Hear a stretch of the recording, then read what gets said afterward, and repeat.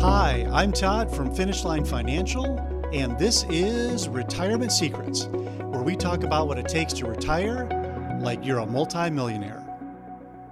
Setting yourself up for a thriving retirement is easier than you think. And if you want to set yourself up for success and your family up for success, then you should be aware of some of the hidden risks of keeping your estate plan a secret from your own children. In today's Retirement Secrets, Lisa Walters is going to share with you some practical advice on when to get your own children involved with your estate plan. Lisa is a shareholder at the law firm of Couzens Lansky, where she focuses her legal practice on all things related to estate planning.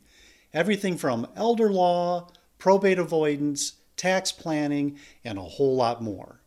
And make sure you listen until the end, where Lisa gives you a free tip on a practical step you can take today.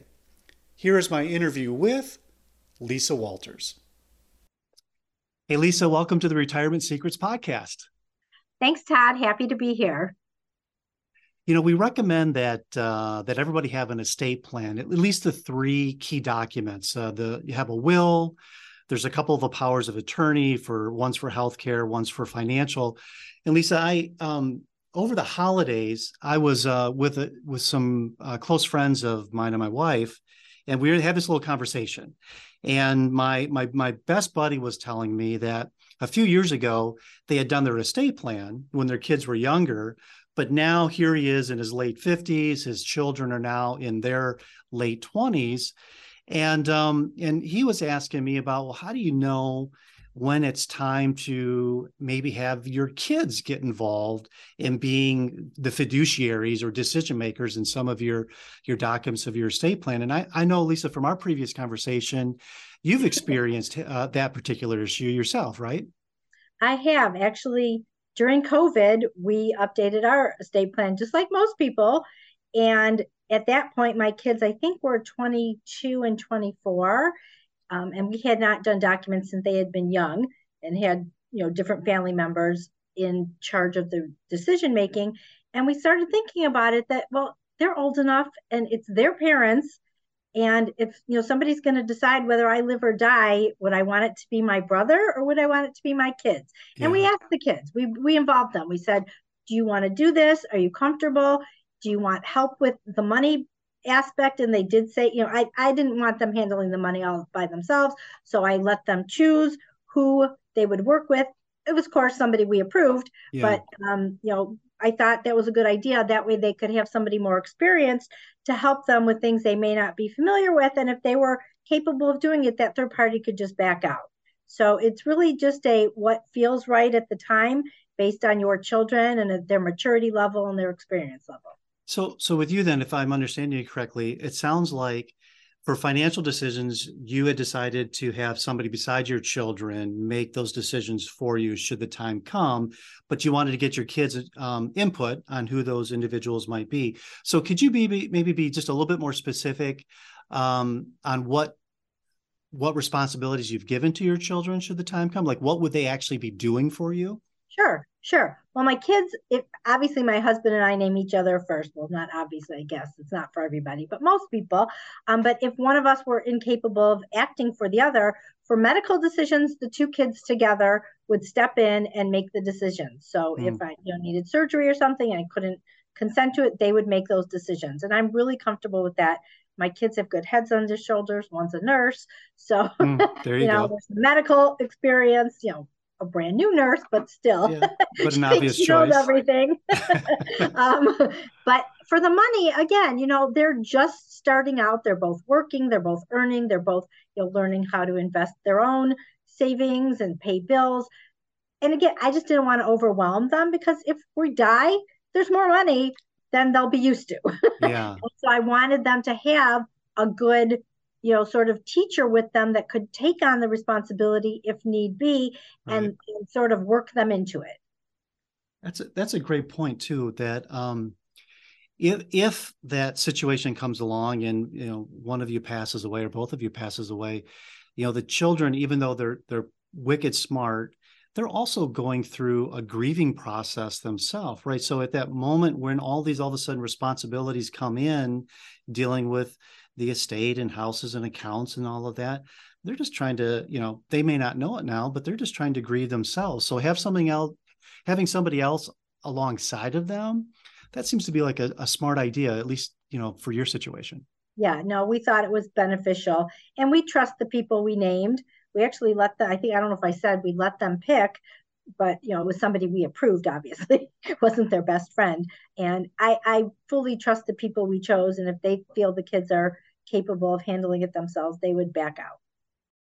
So Lisa, it's sort of interesting because we're talking about you're talking about children that have recently become adults and have the ability to make decisions. But what about the other end of the spectrum? What if you've already created an estate plan? You already have these powers of attorney or wills or maybe even trusts. And maybe once upon a time when you created them, you may have named, let's say, mom or dad. And now here we are years later and mom and dad love them to death. But perhaps maybe they're a little bit older now. And is there some considerations, from a family perspective that you ought to think about if you've named perhaps your parents and they've gotten up a little bit further in age? Absolutely. That is one of the most common calls I get from clients saying that, hey, we named our parents and they're getting older and I don't know that they could handle it anymore. And what are our options? And then we start looking at, is it siblings? Are the kids ready for it? Again, my parents were named in my documents as the financial, fiduciary. But again, that was, almost 20 years ago, and they're 20 years older and they're probably not going to be getting better, I hate to say. Yeah. And I don't want to burden them with that anymore. So that is definitely a consideration. Did you, if you don't mind me asking, did you have that conversation with your parents, or is it just something done? I didn't. Yeah. I just, they don't, I don't even know if they knew that. I mean, I don't even think they knew they were named, so, but, they were the guardians. They were, it's not necessary now. Right. So. Times have changed. And my parents, my dad's still great with the money. But I wouldn't he probably would love it because he's bored. But I don't plan on going before them. If I did, that would kill them. So that should not happen. So Lisa, let's give the listeners maybe an action step, something they can take away today and would be useful for them. If there was one thing, one tip, one piece of advice that they could act on today, what would that be? I think it's important to review your documents. Unfortunately, some clients think they've prepared their documents once and they're done forever. And that is so not true because of exactly the reasons we've been discussing today. Is people change, people get older, they get sick, they move away, you lose touch with them. You need to review these things. We recommend every 3 to 5 years. They may be perfect, but they may not. And you should be on top of it because if you don't update them, you're stuck with those documents. Hey, Lisa, if listeners want to follow you or learn more, where should they go? Todd, my office has, or my firm has a website. It's www.couzens.com. We have a wealth of information there. There's all sorts of brochures and summaries and articles. So that's a great resource. And you can also reach me through that. Also, I'm on LinkedIn, and I believe our firm even has a Facebook page, at least the last I looked. Oh, fantastic. Hey, Lisa, this has been great. Thanks for being on the Retirement Secrets podcast. Todd, it was fun. I really appreciate the opportunity. Hope to do it again. Love to have you back.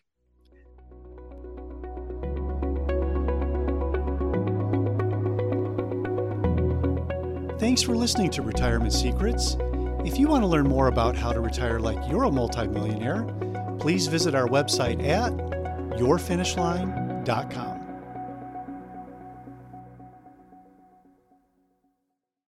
The opinions voiced in this program are for general information only and are not intended to provide specific advice or recommendations for any individual. To determine which strategies or investments may be suitable for you, consult the appropriate qualified professional prior to making a decision. Securities offered through LPL Financial, member FINRA, SIPC. Individual tax and legal matters should be discussed with your tax or legal professional. There is no assurance that the investment techniques and strategies discussed are suitable for all investors or will yield positive outcomes. The purchase of certain securities may be required to affect some of the strategies. Investing involves risks, including possible loss of principal. Alternative investments may not be suitable for all investors and should be considered as an investment for the risk capital portion of the investor's portfolio. The strategies employed in the management of alternative investments may accelerate the velocity of potential losses. Any guest speakers, along with the companies they are associated with, are not affiliated with or endorsed by Finish Line Financial or LPL Financial.